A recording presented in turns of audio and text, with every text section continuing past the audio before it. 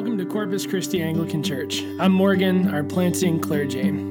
Our vision of this church is to become a common people in common prayer for uncommon transformation. This podcast is where you will hear our sermons and other teachings that have happened at Corpus Christi. We primarily serve the region of Springfield, Franconia, and Kingstown. We're glad that you're here. Thanks for taking time to listen. Here's the message. Well, good morning. Morning. It's good to see you guys. It's good to be here with you worshiping. And welcome for those of you who are visiting. I'm Father Morgan Reed. I'm the vicar here at Corpus Christi Anglican Church. And let me pray for us as we begin. In the name of the Father, and of the Son, and of the Holy Spirit. Amen. Lord, may the words of my mouth and the meditation of my heart be always acceptable in your sight, O Lord, my rock and redeemer. Amen. Well, on this chilly January morning, we are continuing our series that we've called Nations and Neighborhoods. And we started it at the beginning of Epiphany, which started on January 6th. And it takes this idea that the salvation of Jesus is reaching out to the ends of the earth. And then that salvation, the way we're asking it in this series is reorienting ourselves to ask the question, what does my life, what does my household, what does my neighborhood, what role do those play in God's plan of salvation for the neighborhoods? What is my life, my household, my neighborhood, what role do those play in the salvation plan of God for the nations? And as a part of this series, then, some of the things that I'm going to be doing are telling some stories. Stories about the places that we live or that we're traveling by that can reorient us and to the spaces that we inhabit, where we live, where we work, where we play, where we worship. And being Anglican actually roots us in an area. This is something that drew me into Anglicanism. It's not an attractional model per se, where we have a high power speaker, praise God, because we wouldn't have a church. But we are oriented to a neighborhood, and that's been historically true in this area. Before 10 years ago or so, to be Anglican was to be Episcopalian. So if you look at all the Episcopal churches that dot the landscape around Northern Virginia, historically, they weren't trying to build mega churches. What they were trying to do was increase geographic access for people to worship and to foster civic engagement in the life of an area, a region, a neighborhood, and to have a meaningful presence there. And so what I want to do this morning, I want to look at a story from this neighborhood that we're in now, as well as the miracle that Jesus performed at the wedding in Cana of Galilee. And I think that both things, the story from the neighborhood and the story from the miracle of Jesus, teach us something about faith and the ways that God wants to lavish his grace on us and on the neighborhoods that we're a part of or that we come across. So if we look back at least at European history, we can see that this area that we're in now, Springfield and West Springfield, they were granted to a few loyalists of King Charles II as early as 1649. So think like almost 150 years before the Revolutionary War. Eventually, about 100 years later, this area would be part of Fairfax County, and that was in 1742. Again, so think this area was inhabited or at least deeded out before the Revolutionary War.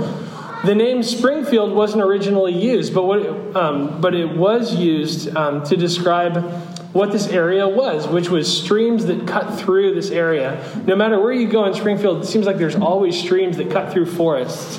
That was true then, and it wasn't really used until the 1850s. That term, Springfield, until Dangerfield. If you guys know Dangerfield Island over in Alexandria, that Dangerfield had a farm out here, and he called it a Springfield farm. And then they built a train station on his farm, and that train station took the name Springfield. So in the 1850s, they started using the name Springfield for this area. That station was for the Orange and Alexandria Railroad line, which if you go to Lake Accotink, you can still see remnants of that the train tracks and the train line there. That had been, again, built on Dangerfield's Springfield farm. So that station is long gone, obviously. But if you look, there's still a historical marker of where it was on Backlick Road, just north of the 49 of the Beltway. Springfield doesn't actually have a large influx of population until just after World War II. This area had a few main farm roads, but there was no town center. You can find some of those main roads going back to pre-Revolutionary War times, but it isn't until what Shirley Highway was built, which we know of as I-95. Once that was built in 1949, the populations in the suburbs and in D.C. started flocking to the countryside, which this was the countryside, and then they started developing the countryside. So even this Springfield United Methodist Church that we are renting from, this building itself wasn't built until the 50s. It was part of those people, the post-World War II boom of people coming out to the countryside. That's who built this church. It's not as though there was no history in the area before the 1950s, but a lot of it wasn't written down. And as I did some research on this area, there was one story that was fascinating. It caught my eye. And it was the story about the street on which the church is actually built, which is called Old Keene Mill Road. And as you would expect, there was a mill at one point. It belonged to the Keene family. And in this area, so not only was there the Keene family, there were two other families that sort of settled this area from here over to West Springfield along the Pohick Creek. And that, unfortunately, this was true of many in Virginia and in the South. Each of those families held dozens of slaves. And so when you look at the immediate population of this area, this is back in the early 1800s, this area was a few middle-class households and then dozens of enslaved persons who worked the land. These were farming communities. And there was a grist mill, a sawmill grist mill, that the family owned. It had been built on the property by 1800. And even though that mill is long gone, there's still a historic marker. So if you want to go see where it was, you just take Old Keene Mill down and take a ride on Huntsman Boulevard, and the historic marker is right there where the mill used to be. There was this strange event in the life of William Keene, and it really marked his life, actually. That there was one day where two of the other families, the Halls and the Barkers, John Hall and William Barker, who were friends of Keene, they're said to have come to Keene's house, and they were having a discussion about where someone in Hall's family is. Maybe it was his daughter. It was a woman in his family who lived with the Keenes, apparently. And he told him, I don't know where she is. And in the course of that conversation, somehow, Keene pulls out a knife and kills Hall. He stabs Hall, and then Hall and Barker, he's not dead yet. They go over to the Sutherland's house and at Mrs. Sutherland's residence. And by then, he passes away when they're at the Sutherland's house. And then Mr. Keene is arrested for murder. He's found guilty. He's sentenced to hanging. But eventually, Keene is not hung. We don't know what happened to Keene in prison. It's a mystery. But we know that he wasn't hung. His defense made the argument, and probably rightfully so, that actually what happened in that dialogue was that all three of them had drunk way too much whiskey, and in a drunken stupor, Keene had killed Hall, whatever that argument was about. It's a sad story, and we're fortunate enough to actually have documentation to kind of piece that stuff together, but it gives you a sense about the vices of the 19th century middle class in this particular neighborhood. And there are streets named after all of those people throughout Springfield and West Springfield. There's a Hall Court. There's a Barker's Crossroads where Rolling Road hits the Fairfax County Parkway. And there's actually a Hall and Sutherland family cemetery. So all of these people are really entrenched. Their families are entrenched in this area. So again, we don't know what happened to Keene after he went to prison, and I'm sure he wasn't thinking they're going to name a road after me, right? But the property would stay in his family for just a little more than a decade, and then that was sold off. And the mill must have been gone from the property by 1869 because it sold for like $300, which indicates the mill was gone.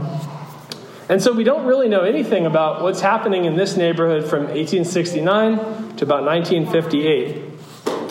What was called Old Keene Mill Road when this church was originally built was a 2-lane road. And by the time we get to the 1970s, this area just had a ton of people. They expanded Old Keene Mill to 4 lanes. And so Springfield has layers of history that we are walking into. Some of it's recorded, and some of it we'll have no access to. And whether the history is written or not, what I think is important is that people indelibly leave a mark on the area that they inhabit and in the area that they leave behind. And many of our main roads, actually all of our main roads, have been built by other people. One of the lessons that I take from Keene's story is that our connections with other people, the relationships that we form, those are the spaces where God is writing the story of an area. The diverse communities now that make up Springfield are connected by those centuries-old farm roads. And those are now our main thoroughfares. And God desires to save a people from every tongue, tribe, and nation. And that means that as followers of Christ, you and I are called to bring his good news into an area through relationships, the relationships that we've been cultivating. And we find the good news today in our story in the gospel. Excuse me. In the story that we read in the gospel today, Jesus and his disciples are invited to a wedding in Cana of Galilee.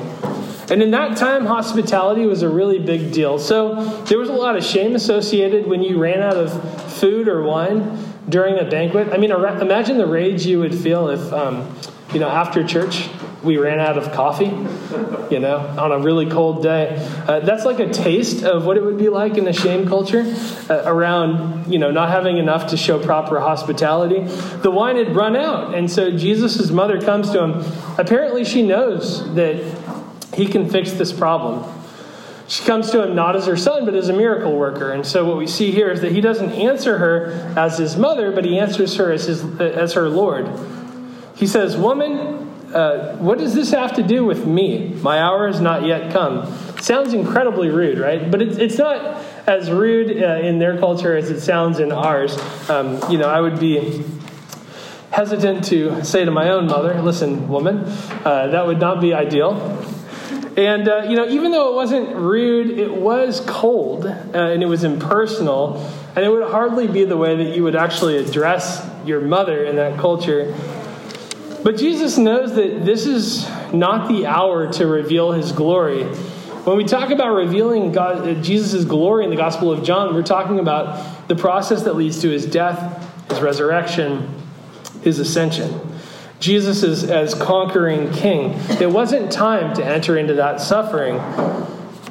And by taking these vessels that were meant for Jewish purification, and taking away, and if Jesus were to take away that means of purification, Jesus runs the risk of starting a series of clashes between his kingdom and the institutions that are current in his time. And the hour involves those clashes. St. John doesn't give us a lot of details in his narrative about Jesus' life.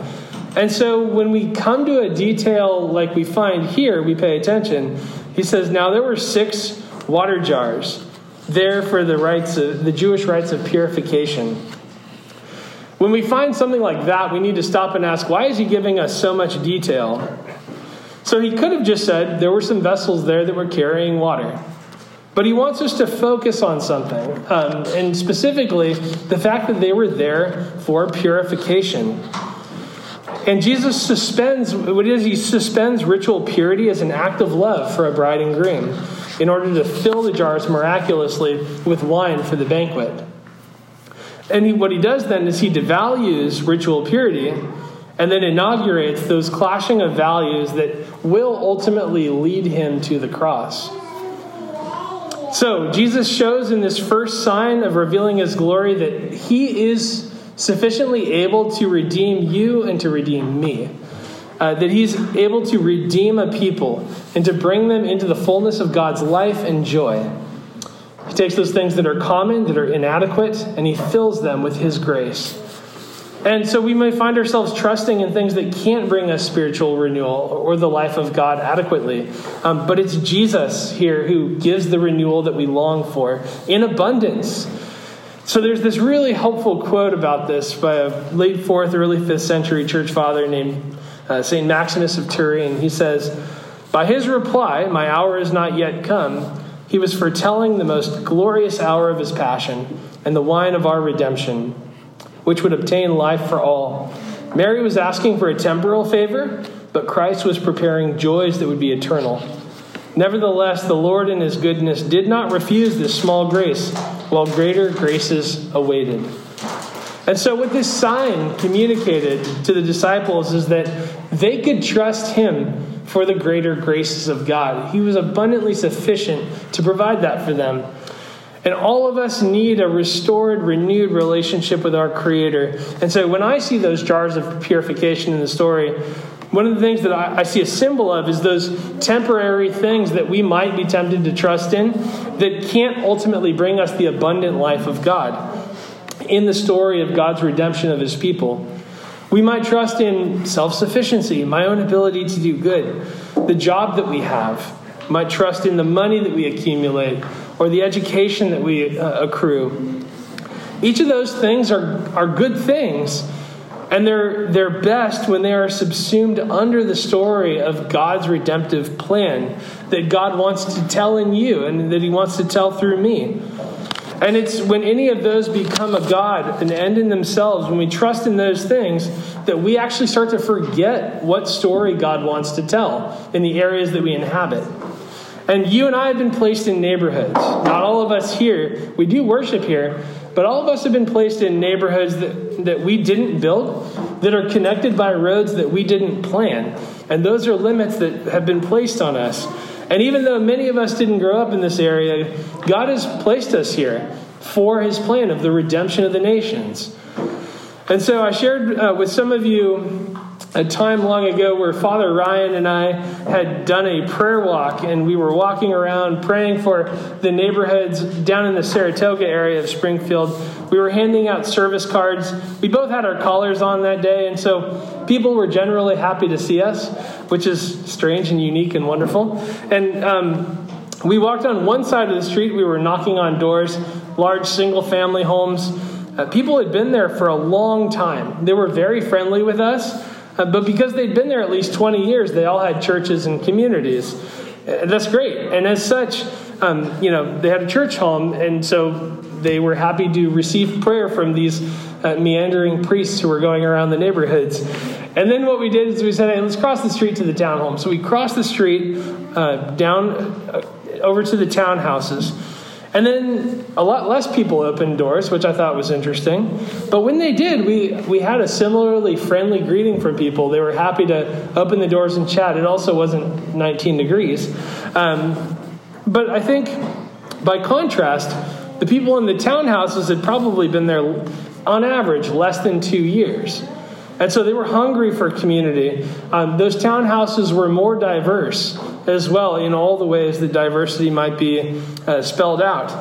And so Springfield, like much of Northern Virginia, has a lot of inflow and outflow. It's a diverse mixing bowl of cultures, classes, languages. And Jesus wants to pour the wine of his salvation into the neighborhoods that you and I inhabit. And there's still a bit of that, laid back, farm-style hospitality that you find almost anywhere in Springfield. I find that to be a unique grace on this area that I haven't found necessarily in other places in Northern Virginia. And because that spirit is still here, I would love for us to be a place, as the pandemic allows, where neighborhood gatherings happen around tables, around fire pits, in front lawns, other community spaces. This area is a long ways away from that original, settlement of a few families that were connected by farm roads. But it is those old farm roads that still exist as our thoroughfares that now connect all the communities that are here that make up the area and, the story of God's redemption in this place. So relationships in those communities are the fertile ground for telling God's story and letting it take shape. One writer said it this way. She said, it's using your Christian home in a daily way that seeks to make strangers neighbors and neighbors into the family of God. It's the nature of hospitality. It's that simple act of just making space for ordinary hospitality, and in those key relationships that we create, the special moments where we discover God's stories of redemption in other people, and we're able to share our story of redemption with others. And that is one of the reasons that next week we're going to be starting our formation group, and I'm really excited for that formation group on Sunday afternoons, because that is a very tangible space for hospitality and connection. There's a history that is being written in this neighborhood, and in the neighborhoods that you inhabit as well. We're all over the place. And it's a story of Jesus' resurrection glory being continually revealed in common people who are being transformed by God's grace. Jesus wants to take those water pots of purification that people have, those inadequate things that people are trusting in, whether it's us or our neighbors, and he wants to surprise us with the abundance of his salvation by filling up those inadequate things with himself. And so we only discover that those water pots, what they are, and the abundance of his grace when we're in relationship with other people. He grants us small daily graces that point us to the abundance of the greater graces that he wants to give us. The places that you and I inhabit are part of that story of redemption that God's telling about the salvation of the nations around us. And so as you drive along Old Keene Mill, maybe once a week, maybe more, I want Old Keene Mill Road to be a reminder to all of us of our calling to bring the gospel with us into the relationships that God is creating for us, around us. Let me pray for us. Almighty God, our Savior, you desire that none should perish, and you have taught us through your Son that there is great joy in heaven over every sinner who repents.